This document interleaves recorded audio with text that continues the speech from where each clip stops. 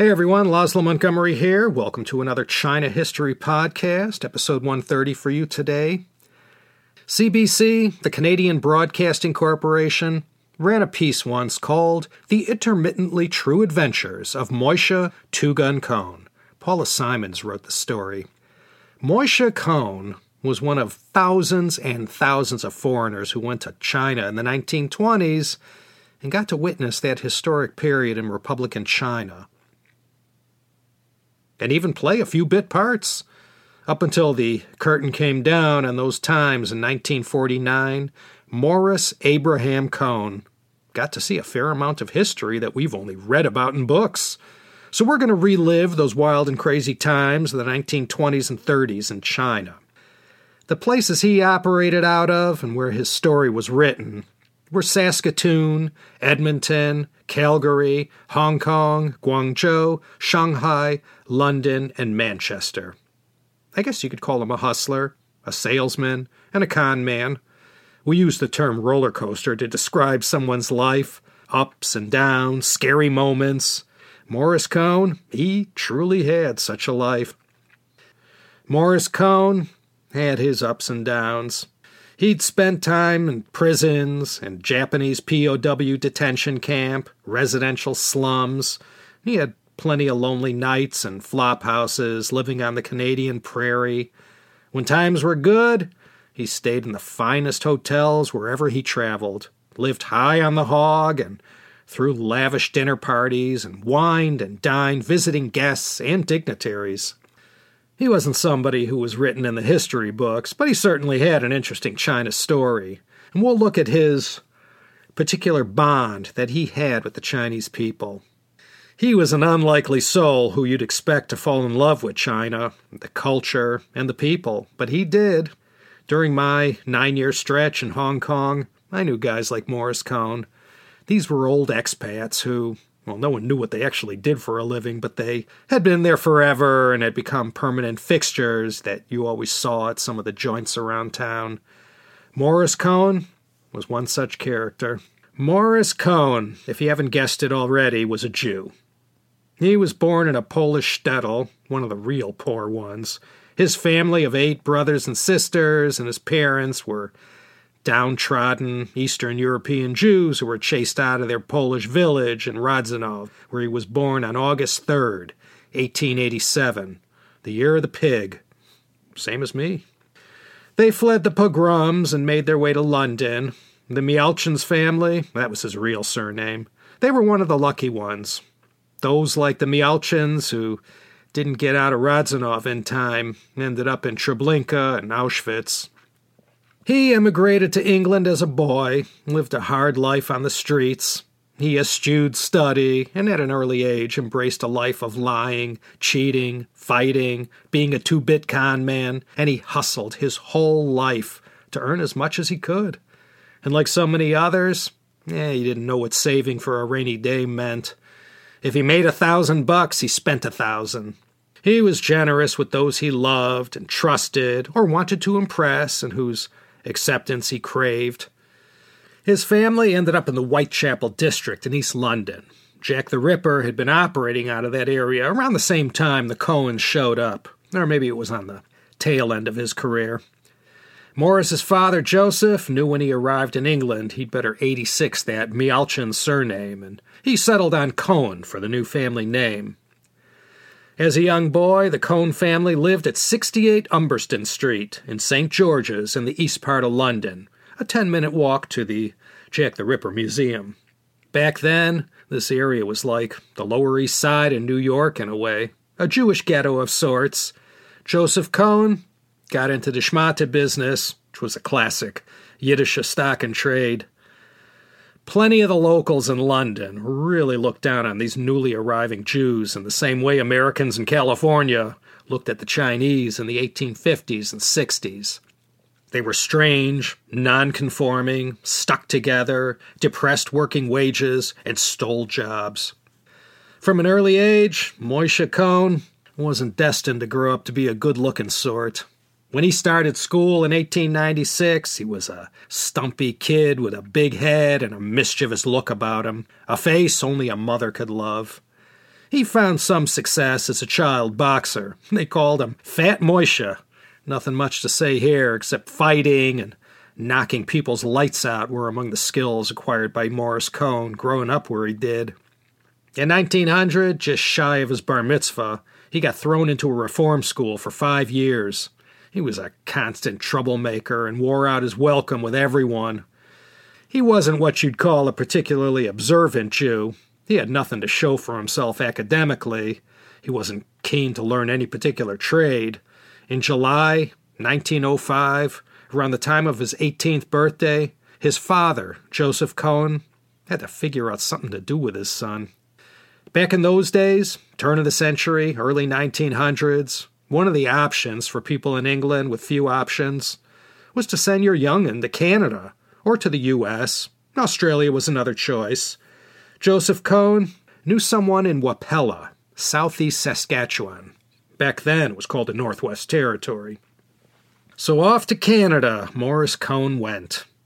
He sailed from the port of Liverpool and arrived in Quebec without incident. And he made his way to Winnipeg, and from there to Wapella, 400 kilometers west. Wapella, population 354. This was not like anything Morris Cohen was used to. The overpopulated slums of Whitechapel and the high-density living was nothing at all like living out on the plain. Nothing at all. 18-year-old Morris began his career as a farmhand, working for a guy named Robert Nicholson. He made $150 a year, plus room and board, aspiring to bump that up to $3 a day if he could find a way. Morris Cohen was a lifelong card cheat. He knew every trick in the book about how to stack the deck and mark cards and whatever else there was that allowed him to diminish his gambling risk. This was one of his defining character traits throughout his life, and he learned it all in Wapella from a ne'er-do-well who also worked the same farm. He moved on to bigger and better things, heading to the southeast, making $1 a day at a brick kiln in Verdun and Manitoba. That kind of work was backbreaking and offered little reward in terms of compensation. Morris hung in there till 1907, and now, 20 years old, he ended up in Moose Jaw, Saskatchewan. He found work as a carnival barker for the Greater Norris and Rose Circus. There, Morris Cohen continued his seat-of-the-pants education in the art of the scam.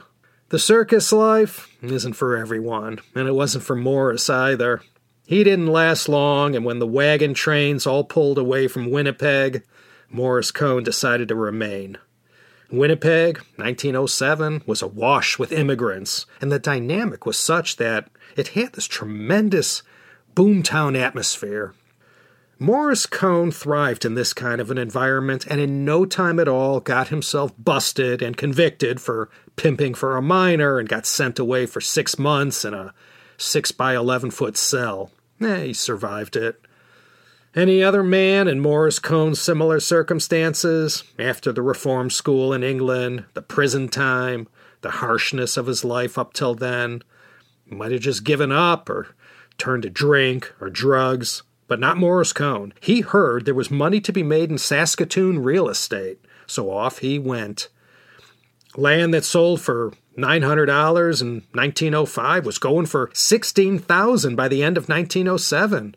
Morris quickly got the lay of the land and proceeded to make a small killing.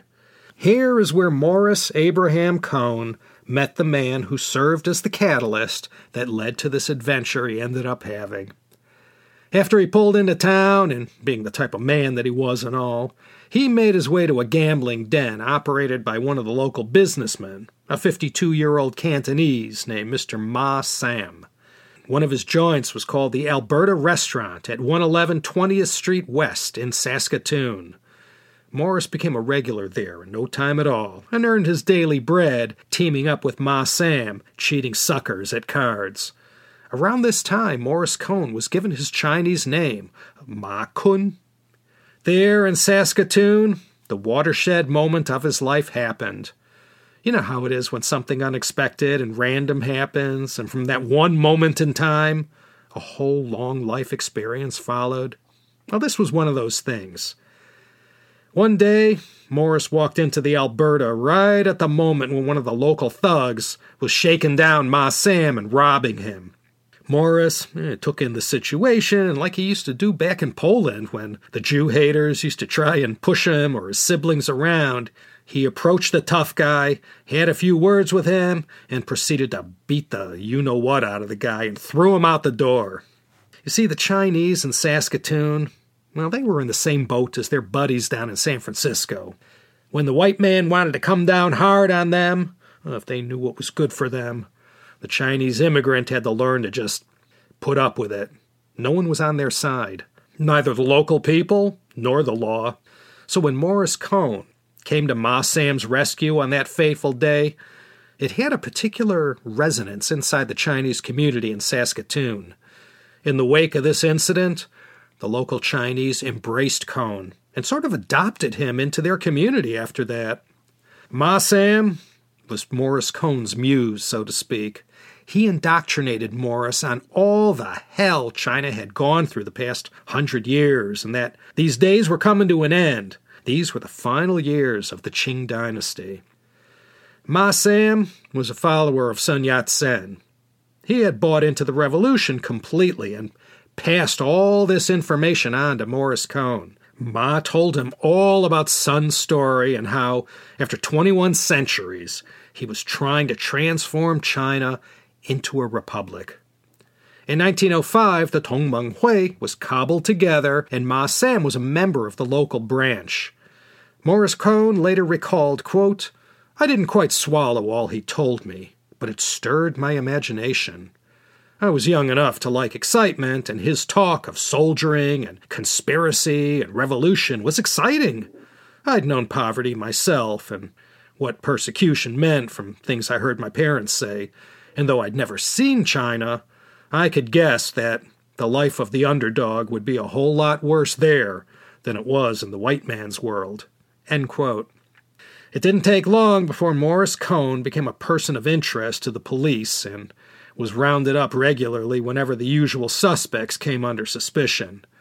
His thieving and cheating ways got him into trouble from time to time. The local fuzz first tried to use the law to get him to leave, but when he defied them and hung around, he ended up in prison 90 minutes north of Saskatoon in a town called Prince Albert. There he suffered through a year of hard labor. The authorities came down hard on Ma Sam, too, for his gambling den, and he ended up doing some time at the same prison as Morris Cohen. When Morris was released, he went straight to Ma's joint. This was in September 1911. Morris was doing hard time when Sun Yat-sen made his North American fundraising tour. The following month, the Wuchang Uprising happened, and it was farewell to the Qing dynasty. Word got around Saskatoon and in surrounding Chinese communities about how Morris Cohen had stood up for Ma Sam and was considered a friend of the Chinese, and they accorded him the honor of being welcomed as a member of the Tongmenghui. And afterwards, he became a regular fixture at all the places that Chinese gathered. So Morris Cohen moved up to Calgary next, stayed a while until the local authorities, tired of his antics, and showed him the door. And this is what led him to the promised land, to Edmonton in Alberta. I heard the weather's good there in the fall. In Edmonton, it didn't take long for Cohen to gravitate to the Chinese areas and use his Tongmenghui membership and relationships to get past the door. These were the years just leading up to World War I, and there was a major land boom going on up in Edmonton. This is where Morris Cohen really hit the big time. He was making $1,000 a week and 12.5% commish on sales. He was completely in his element, dealing in the seamy underside of Edmonton land speculation. In between selling worthless land at inflated prices, he continued to grow his criminal record. Nothing serious, gambling mostly. But then something began to happen. Around Edmonton, the word started to spread that this guy, Morris Cohen, had the inside track on the Chinese and was the perfect conduit for info, or if you wanted to get word to the Chinese community, or you had a business proposition, or whatever. To a certain extent, this may have been true, but Regardless of his importance to the Edmonton Chinese community, when the press followed up with him or someone stopped him on the street about something or other connected to the local Chinese, Morris would make it sound as if he was practically one of them, and he'd exaggerate his connections and his influence and insider knowledge. But all he was doing was creating the myth of the secretly influential and consummate insider amongst the Chinese, a myth that he carried in his back pocket for the remainder of his days. In 1913, Morris was 26 years old and doing fantastic in Edmonton. But when the market started to show signs of slowing, his real estate company sent their star salesman to Europe to go sell Edmonton real estate out there.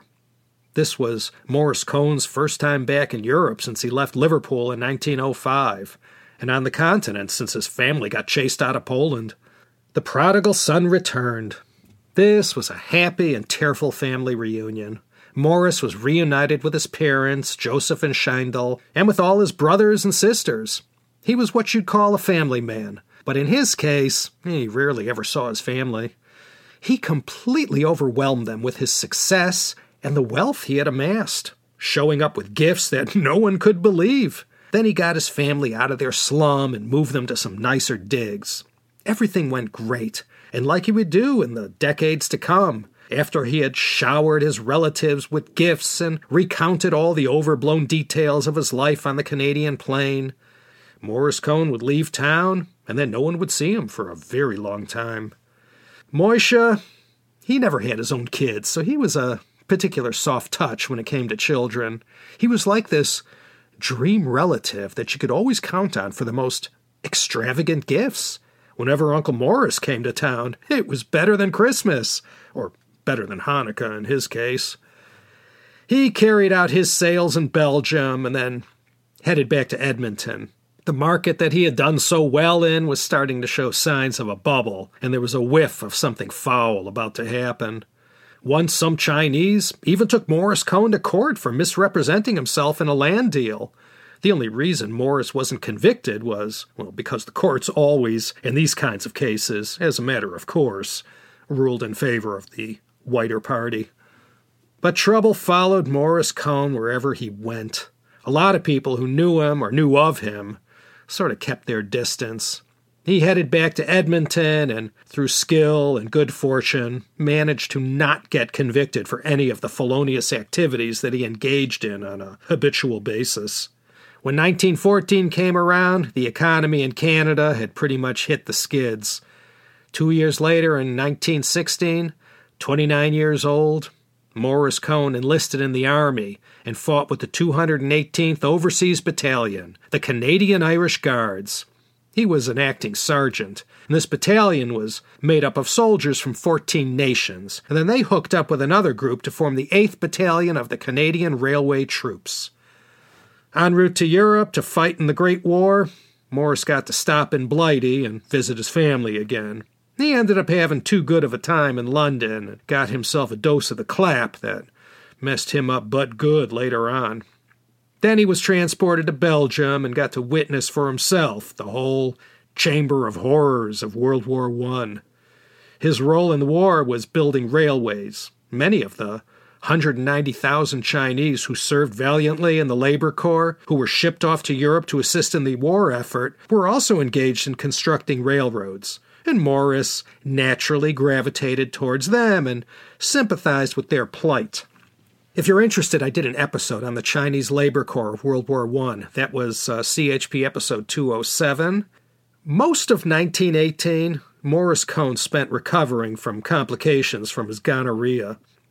He was shipped off to a medical facility in Birmingham, where he stayed till November 1918. When he got shipped back to the continent, the war was already over. So Morris Cohen made his way back to Britain after his usual lack of discipline and lousy behavior got the best of him. He was demoted to sapper and sent to a base in Wales reserved mostly for troublemakers.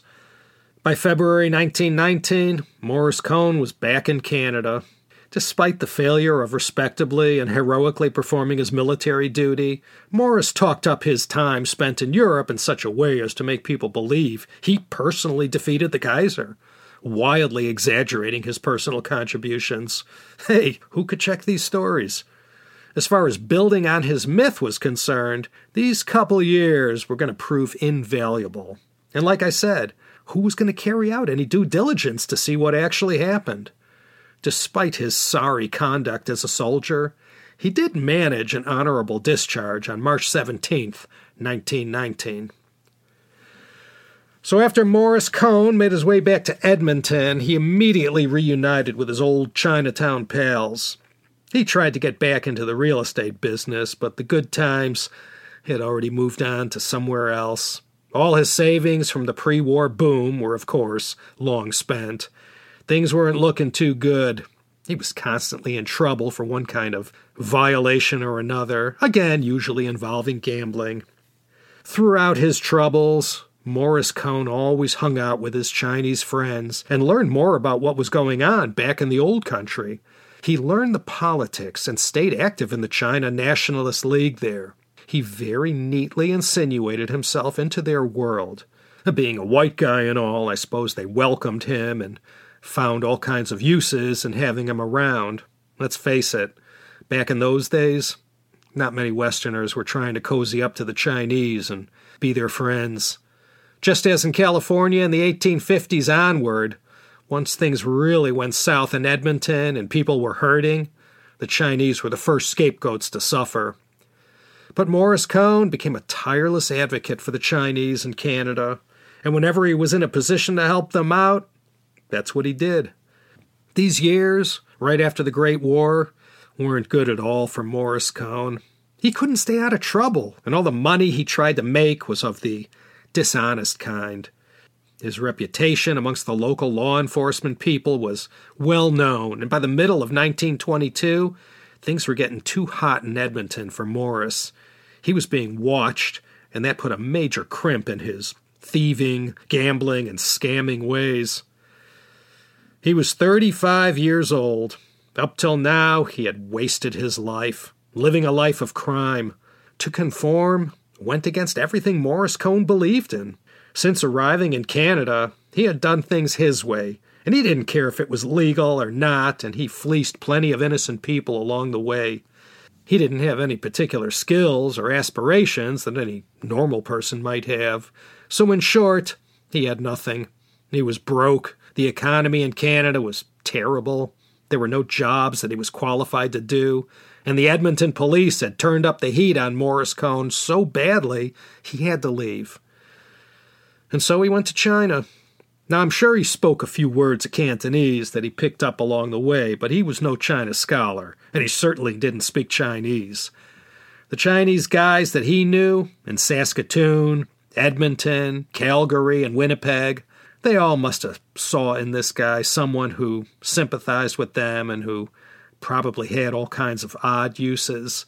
So these two society rejects, Morris Cohen and his various misfit Chinese brothers, they bonded. He had learned China politics from Ma Sam and who was who inside the organization. As I said, he had been invited to join the Tongmenghui that, in August 1912, was folded into a new party called the KMT, the Kuomintang. The thought of heading off to China had crossed Morris Cohen's mind more than once. He had again reached one of those several crossroads in his life. November 1922, no prospects, no nothing. An opportunity came, he took it. Morris Cohen sailed to China with someone surnamed Hong. Here's where Sun Yat-sen enters the picture. Sun Yat-sen had passed through Edmonton, but the two had never met. In his memoir, Morris made a big deal about serving his son's bodyguard whilst he was in Canada, but the reality was he was in prison when Sun passed through. But thanks to Cohen's association with the nationalist supporters in Canada, Sun knew who he was, and the two had corresponded by letter. So when Sun's people learned Morris Cohen was coming to China, and that he was coming to see them, in fact, they asked him to help them out with something. And from this favor they asked of him, an entire career was born. Morris Cohen was tasked with sourcing a railroad contractor in North America who could do a turnkey job building a line between Canton and Hankou. Morris Cohen did the necessary humping and name-dropping, and before you know it, he actually lined up a firm to bid on the job. The contractor handed off their bid to Morris, and he packed it away for safekeeping. He took a train, again with this Mr. Hong, to Vancouver, and on November 23, 1922, he sailed west to China and arrived in Shanghai on December 12th. With this contract in hand and 8 guns packed in a suitcase, Cohen's hidden agenda was to leverage this railroad contract into something that amounted to a full-time line of work within Sun Yat-sen's organization. As soon as he alighted in Shanghai, Cohen made his way right to the Astor House Hotel in the International Settlement and began doing what he'd pretty much do for the next 4 decades. He worked the lobby. This was his element. This was the arena where he knew he could shine and amount to something. The Astor House, by the way, was the first international-style modern hotel ever built in China. This structure went up in 1846, and it was already a grand 76-year-old establishment when Morris Cohen started hanging around the lobby. Back then, and still today, bars and lounges and hotel lobbies are a common place to meet customers and business partners. Morris Cohen was not shy, let's just say that. He'd park himself somewhere in the bar, start a tab, and he'd chat up whoever he thought might be interesting in some way. He was always trying to get in on any deal he could and would name-drop mercilessly to show he was somebody. Morris Cohen never lost his Cockney accent, and he had that look of a rogue about him. Some were turned off by his style, but many were not. And from his days, hanging out with his Chinese mates back in Canada, he knew enough about what was happening in China to sound halfway intelligent. But from meeting Cohen, most any gentleman of quality knew right away that he was low-born, and whatever education he possessed, he learned it on the streets of somewhere. Morris Cohen didn't waste any time. Through a Russian Jewish emigre named George Sokolsky, he worked at Sun Yat-sen's paper, the Shanghai Gazette, and he got to meet the great man and the woman he would serve till the end of his days, Song Qing-ling, known also as Madame Sun Yat-sen. With railroad contract in hand, Cohen went to meet Sun and was just bowled over. He knew right away that he'd have no trouble dedicating his life to Sun and his cause. They discussed the details of the contract, and after finding all in order, Cohen let his people know it was a go, and they dispatched a couple reps to Shanghai to ink the deal. Just like the Lufthansa heist did for Henry Hill and Goodfellas, this railroad deal made Morris Cohen. He got to bask in quite a bit of shine. And he tried to parlay this deal and his closeness to Sun as a way to puff himself up in front of other KMT people he came in contact with. How he did it, we'll never know, but for whatever reason, the Guofu himself, the father of modern China, gave the okay to allow Morris Cohen into his inner circle. And from that point on, end of December 1922, Morris Cohen carried a business card that read, Morris A. Cohen, ADC to Sun Yat-sen. ADC meaning aide-de-camp. Cohen served as a bodyguard to Sun Yat-sen, but mostly you could describe him as a gopher at large. And of course, anything that required mixing with the Brits, Yanks, or other Westerners, Sun would often send Cohen to do the dirty work. February 15th, 1923, Sun took a trip to Hong Kong. By now, Sun was like a rock star and had the support of a wide swath of people, mostly in the South. He was treated like rock and roll royalty, and wherever Sun Yat-sen went, there was his Fuguan, Morris A. Cohen. A Fuguan was a bodyguard, or aide-de-camp. He did all the things you'd expect of a bodyguard. He cased joints, scanned crowds, and kept anyone suspicious as far away from his boss as possible. Cohen and his fellow bodyguards protected not only Sun Yat-sen, but Song Qing-ling as well. He was already quite a character, but now Morris Cohen really went all out to reinvent himself. His uniform was always the same, a light-colored suit and tie and a sun helmet. He looked like a tough guy not to be messed with. He was already handy with a gun and taught his fellow bodyguards how to properly use one and how to fight. The number of bodyguards slowly rose from a handful to more than 200. By March 23, 1923, Sun had been made head of the military government based in the South. And Sun's goal was to unite China and do away with these warlords, mostly in the north and central part of China, but also in the South. If you're interested, I did a whole 10-part series on the history of the warlords from 1916 to 1928, and I invite you to go check that out. People called on Sun Yat-sen all day and night, and Cohen was constantly kept busy being in the middle of this. Not only Chinese called on Sun, Westerners as well. They too sought him out. Just in case he ended up on top, people knew they had to hedge their bets and keep a dialogue open with Sun's Kuomintang government. Travel writer Harry A. Frank wrote of these days, quote, "Rarely during our months in Canton was the Generalissimo seen in semi-public without Mrs. Sun II at his side and the belligerent, or at least highly protective face of Mr. Cohen in the immediate background. When we had the honor one Sunday morning to call upon Dr. Sun at his cement factory headquarters and residence, his Canadian shadow, tucked into a corner of the stairway at the entrance to Dr. Sun's study, scrutinized not only me, but my wife as if to make sure that we did not come to wreak mischief on his chief." End quote. 1920s and 1930s were rough times in China. A lot of things were happening, and still, since 1911, everything was still trying to get sorted out about who was going to be in charge now that the Qing dynasty was gone. Sun's rival government in the South was a constant target of these warlords. So being a bodyguard for Sun Yat-sen was pretty serious work, and there were plenty of people who wanted to rub the revolutionary leader out. Sun was well protected, but so were many political leaders that ended up getting assassinated. Moishe didn't have to wait too long, and during one of these attempts to kill Sun Yat-sen, he and his fellow bodyguards exchanged gunfire with the would-be assassins. Morris ended up getting shot in his left arm. It was only a flesh wound, and he survived it okay. But like the time he stood up for Ma Sam back in Canada, this particular attempt became another seminal moment in Moishe's life. Morris Cohen said later on about this incident, quote, "The bullet that caught me in the left arm had made me think. Supposing it had been my right arm, and I carried my gun that side, I'd not have been able to use it.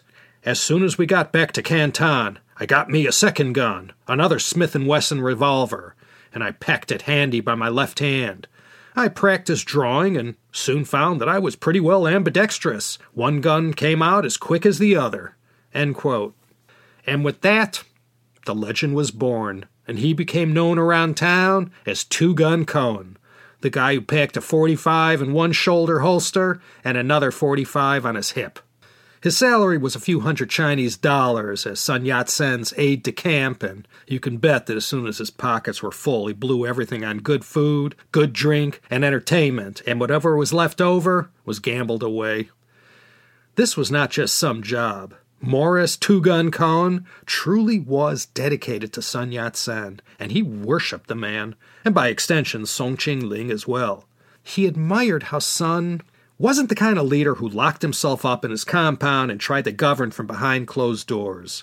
Sun Yat-sen really was a man of the people and always did these walkabouts where he'd mingle with the masses and demonstrated genuine concern for their problems. There were times when people would approach Sun Yat-sen and mention some petty problem of theirs, and Sun knew it might sound petty, but the impact on the person was profound. And Sun would tell one of his aides to go take care of it, usually by offering the person whatever pitiful amount of money it took to resolve their problem. He'd use money from his own pocket. And Sun, he was the real deal, and Morris Cohen took his job seriously when it came to protecting him.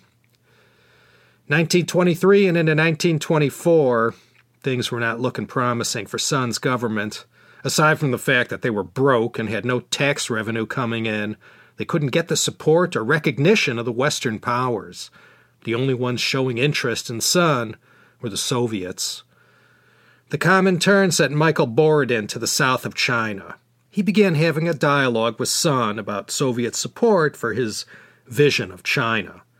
With things looking as bad as they were and with so little international support, Sun in early 1924 was no doubt happy to have at least one major power talking to him. This is the time when Chiang Kai-shek enters the scene. With Borodin's help, the Whampoa Military Academy was created in May 1924, and Chiang was put in charge. His number 2 at the academy, of course, was Zhou Enlai. As Sun's fame and reputation continued to grow around the world, Morris Cohen did his best to fuel the myth of the amazing two-gun Cohen. He did nothing to stop crazy rumors that exaggerated his role and importance. He knew when to talk and when to act coy and deny certain rumors, and people who didn't know any better would further spread these stories. And Morris Cohen knew he was onto a good thing and that this whole business of being one of Sun Yat-sen's gang was going to lead to a very lucrative career. It didn't take long before word reached Edmonton, and everyone learned that their hometown hero was playing a major role in Republican-era Chinese politics. One rumor was more outlandish than the next, and these rumors even made it to the streets of Edmonton that Cohen was an important general and was put in charge of all troops under Sun's control. Moishe really began to go overboard as far as his sense of self-importance, and with all his boasting and over-the-top exaggerations about his rank inside Sun's camp. He never knew when to shut up. Finally, he had gone too far, and his words and actions were starting to reflect badly on Sun Yat-sen. Someone finally had to go to Sun and whispered in his ear that Morris Cohen and his antics were making them look bad. And so in October 1924, Sun Yat-sen gave Morris the good old pink slip, and he was dismissed. But if there was one gift Morris Cohen had, it was an ability to talk his way out of a predicament. He had been doing it his whole life, with policemen, judges, gambling collectors, accusers, and now with Sun Yat-sen. He managed to talk his way back into Sun's good graces and swore on a stack of Bibles that from now on, he was going to keep his mouth shut. So he was back serving Sun, and on November 12, 1924, he accompanied Sun and his entourage up north to negotiate with the warlords about the unification of the country. But Morris Cohen never made it to the north. When he got as far as Shanghai, he was sent on a mission to Canada to assist in the procurement of weapons and ammunition. Sun went on to Beijing, arriving on the last day of the year in 1924.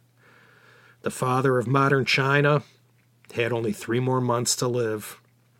Morris Cohen arrived in Vancouver and proceeded to embellish the myth and preened in front of the hometown crowd about his time spent so far in China. He went ahead and self-styled himself as a general. By the time he pulled into Edmonton, he was quite a celebrity. Someone wrote of Cohen's visit, quote, "Back in Edmonton for a short visit to old friends here after more than 2 years in the storm centers of China, where he was a prominent figure in the government of the Republic, Morris Abraham Cohen, now bearing the title of General and aide-de-camp to President Sun Yat-sen, arrived in the city this morning. General Cohen shows little physical change since he left the city in the fall of 1922. The right-hand man of the President of the South China Republic, when seen by the Journal, was reticent in discussing conditions in the Far East, pointing out that it would be improper for him in his official position to discuss the political affairs of China. You could say this, however, he told the Journal, that conditions when I left were very favorable for a unification of the different political forces of the country. A conference was being arranged, and the feeling was very hopeful that it would result in success. At present, I am not in a position to give any further information on the situation. He will remain in Canada about 2 months, but the diplomatic object of his visit remains a secret. The only word that comes from the lips of the envoy of the Chinese Republic is that he is here to visit old friends and to enjoy a rest after the labors of the past 2 years." End quote. Morris Cohen's meal ticket, unfortunately, wasn't long for this world, and tragically for China, perhaps. Sun Yat-sen died at just about the worst possible time. March 12, 1925. Sun Yat-sen only lived for 58 years. As you can imagine, this was also quite a tragedy for Morris Cohen. He returned to China at once to assess the situation. Cohen later wrote, quote, "It was the middle of March when I heard of his death. I took the next ship for China, and on that passage I played no poker. I spent no time in a bar, and in fact I scarcely spoke to a soul on board. I slept badly too, and that's something that has never happened to me before or since. When I met Madame Sun, I just burst into tears. The bottom had dropped out of my world, and I still felt lost. We left Dr. Sun in the Western Hills, and for a while I felt that I'd left the best part of myself there too. I just mooned about and thought how empty my life was now and how little I realized my luck when he was still alive." End quote. Morris Abraham Cohen had to figure out some way to stay relevant within the KMT organization. One thing he had going for him was that anyone who knew Cohen was very well aware of his dedication and loyalty to Sun Yat-sen and the cause for which he fought for. There was never any doubt about the allegiance he showed not only for Sun and Madame Sun, but for the KMT as well. A foreigner like Cohen had his uses, and despite what many in Sun's organization felt about him and his antics, they still kept him close and continued to utilize him as an intermediary with various Western people. And Morris Cohen knew that as long as he was able to remain in this game and be a player, there were plenty more 5% commissions to be earned. The Canadians, British, and Americans weren't as easy to fool as the Chinese. They were extremely wary of Cohen and knew all about his well-deserved reputation as a braggart and exaggerator of his prominence in the KMT. One person said of Cohen he was, quote, "an uneducated, pushy Jew with a low-class accent from a poor family," end quote. And in many ways, Morris Cohen had become a caricature of himself. So Morris Cohen, feeling the negative vibes, tried to undo the damage and attempted to get that respectability that he craved so badly. So, with his meal tickets on Yat-sen now gone, Morris had to get on someone's payroll fast, or else he'd be stuck either slumming it or perhaps even be forced to return to Canada. But thanks to the historic and game-changing turn of events and Cohen's well-known association with Sun Yat-sen and his inner circle, not to mention being in the right place at the right time, Morris Cohen's profile as the consummate insider to China politics was going to be greatly enhanced. You had, as a response to the May 30th movement, a general strike in not only Guangzhou but in Hong Kong as well. This lasted for 16 months from June 1925 to October 1926. You remember the May 30th incident, May 30th, 1925 in Shanghai? Troops under the British opened fire into a crowd of Chinese protesters and killed 9 and wounded many others. Among other things, this resulted in a 16-month-long strike, and a massive wedge was pounded in between the local Chinese and the foreign imperialists. This Shengang Dabagong, or Canton Hong Kong strike of 1925-26, shook the economic foundations of Hong Kong. The British government needed to bail the colony out with loans. This May 30th movement was an early attempt by the 4-year-old Chinese Communist Party to flex their muscles and test out their efforts at organizing on a mass scale. The strike had quite an impact on Canton. It was big news, and the foreign business interests were getting clobbered. Morris Cohen, through his access to TV Song and Chen Youren, a.k.a. Eugene Chen, was able to keep the illusion alive of his importance inside the KMT government in Canton. Eugene Chen, by the way, was a colorful character from 1920s Chinese history. He was essentially Sun Yat-sen's foreign minister and carried out diplomacy on behalf of the rival government in the South. More about him, perhaps, some other time? You know, even though only a gopher inside the organization, Morris Cohen was still, nonetheless, in the inner circle. And he knew all these historic names inside the KMT. He wasn't making this up. He came and went and carried messages and acted in the usual intermediary role. When the strike petered out in October 1926, Morris wrote later, quote, "I feel that my efforts in obtaining the unconditional calling off of the strike and boycott had done a little good. I might state that I was present at the conference where I had been detailed by the Chinese government to give them protection." End quote. 1926 and into 1927, Cohen did much to consolidate his role as the Western intermediary of choice to the Southern leadership in general and TV Song in particular. TV Song had made Morris head of security at the new Central Bank of China in Shanghai.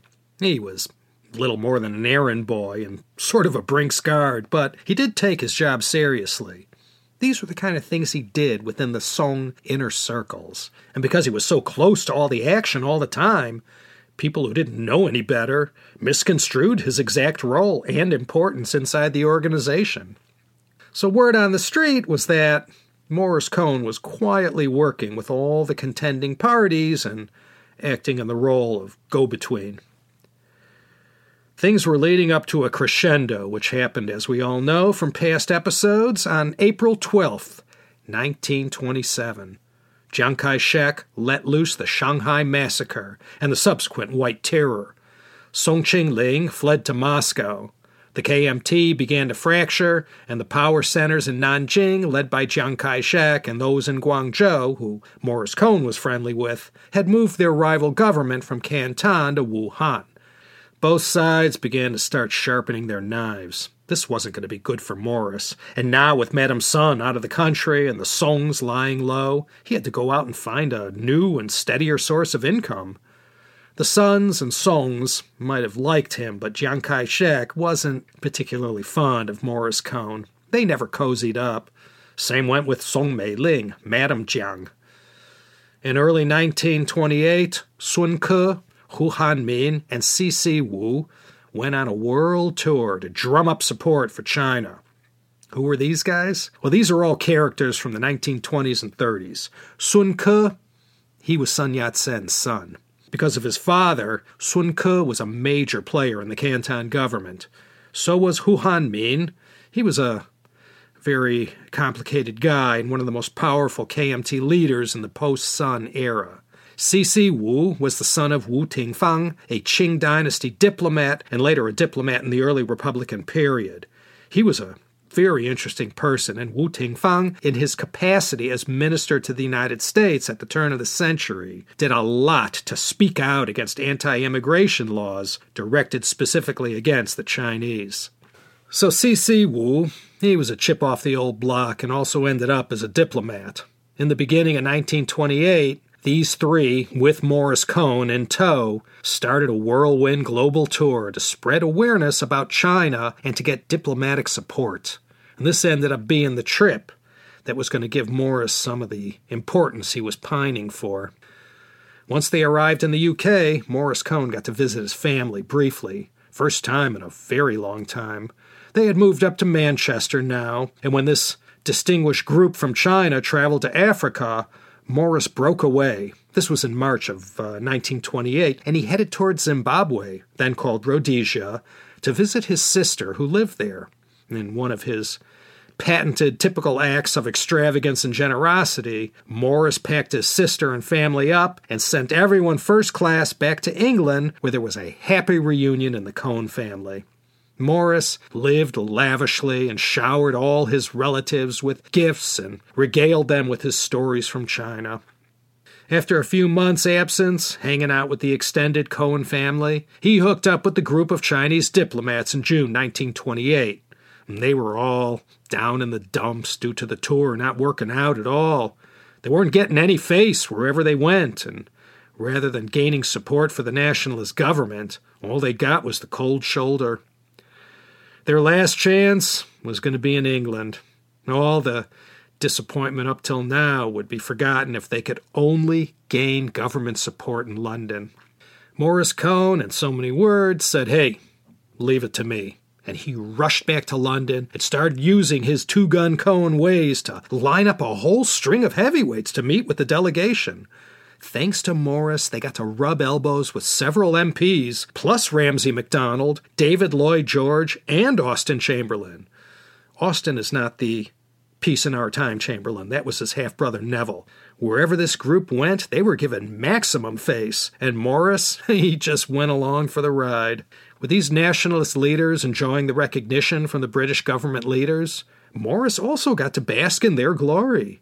By now, Morris had made sure he was referred to as General Cohen. As far as anyone knew, he wasn't a general, or even an honorary general. But Morris Cohen didn't allow that one inconvenient truth to stop him. He was getting a lot of shine and totally loving it. With the momentum gained from the visit to Britain, the group moved on to America next. Morris Cohen, again, did all the necessary advance work and made all the calls needed to marshal forces, so the UK and US visits went excellently. By the end of August, Morris was back in Hong Kong, and at last he had what he believed was the respectability he was long overdue. Up till now, Morris Cohen had struggled with his own kind to get the respect and recognition he craved so badly. This US and UK trip turned out to be a nice diplomatic coup for the nationalists, and Morris Cohen genuinely had a hand in its success. Let me read a long quote from the British Consul General about his take on Morris's 1928 trip. He said, quote, "Although he is an uneducated and simple-minded person, he takes himself very seriously as a politician in close touch with the inner intrigues and activities of his Kuomintang friends. For the past 2 years, he has regularly called on me and discussed at length on the political situation. His theme always was the revolutionary movement in China need not necessarily be anti-British, and that the British authorities could easily capture it and oust the Russians by sympathizing with the South and giving them practical help. In other words, by allowing them to procure the arms necessary for their struggle, which they could at present only get from the Russians.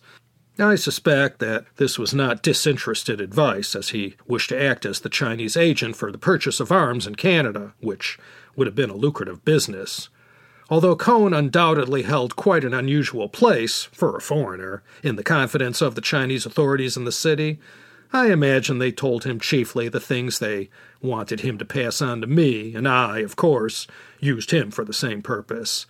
Nevertheless, he has frequently given me valuable information, and has, on occasion, been of assistance in arranging matters where the Commissioner for Foreign Affairs could do nothing.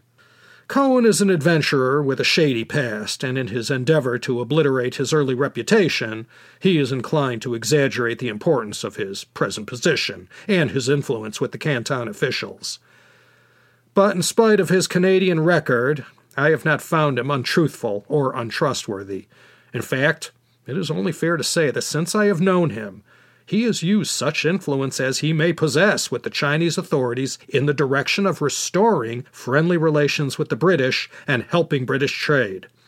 This is in accordance with his own financial interests, as he earns commissions on purchases of British materials for government purposes and had ambitious projects regarding railway construction to be undertaken by Canadian contractors." End quote.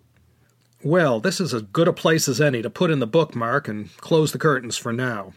More Moishe Two-Gun Cohen next time as we follow his life in the post-Sun Yat-sen Nanjing Decade part of Chinese history, as well as his story during and after World War II.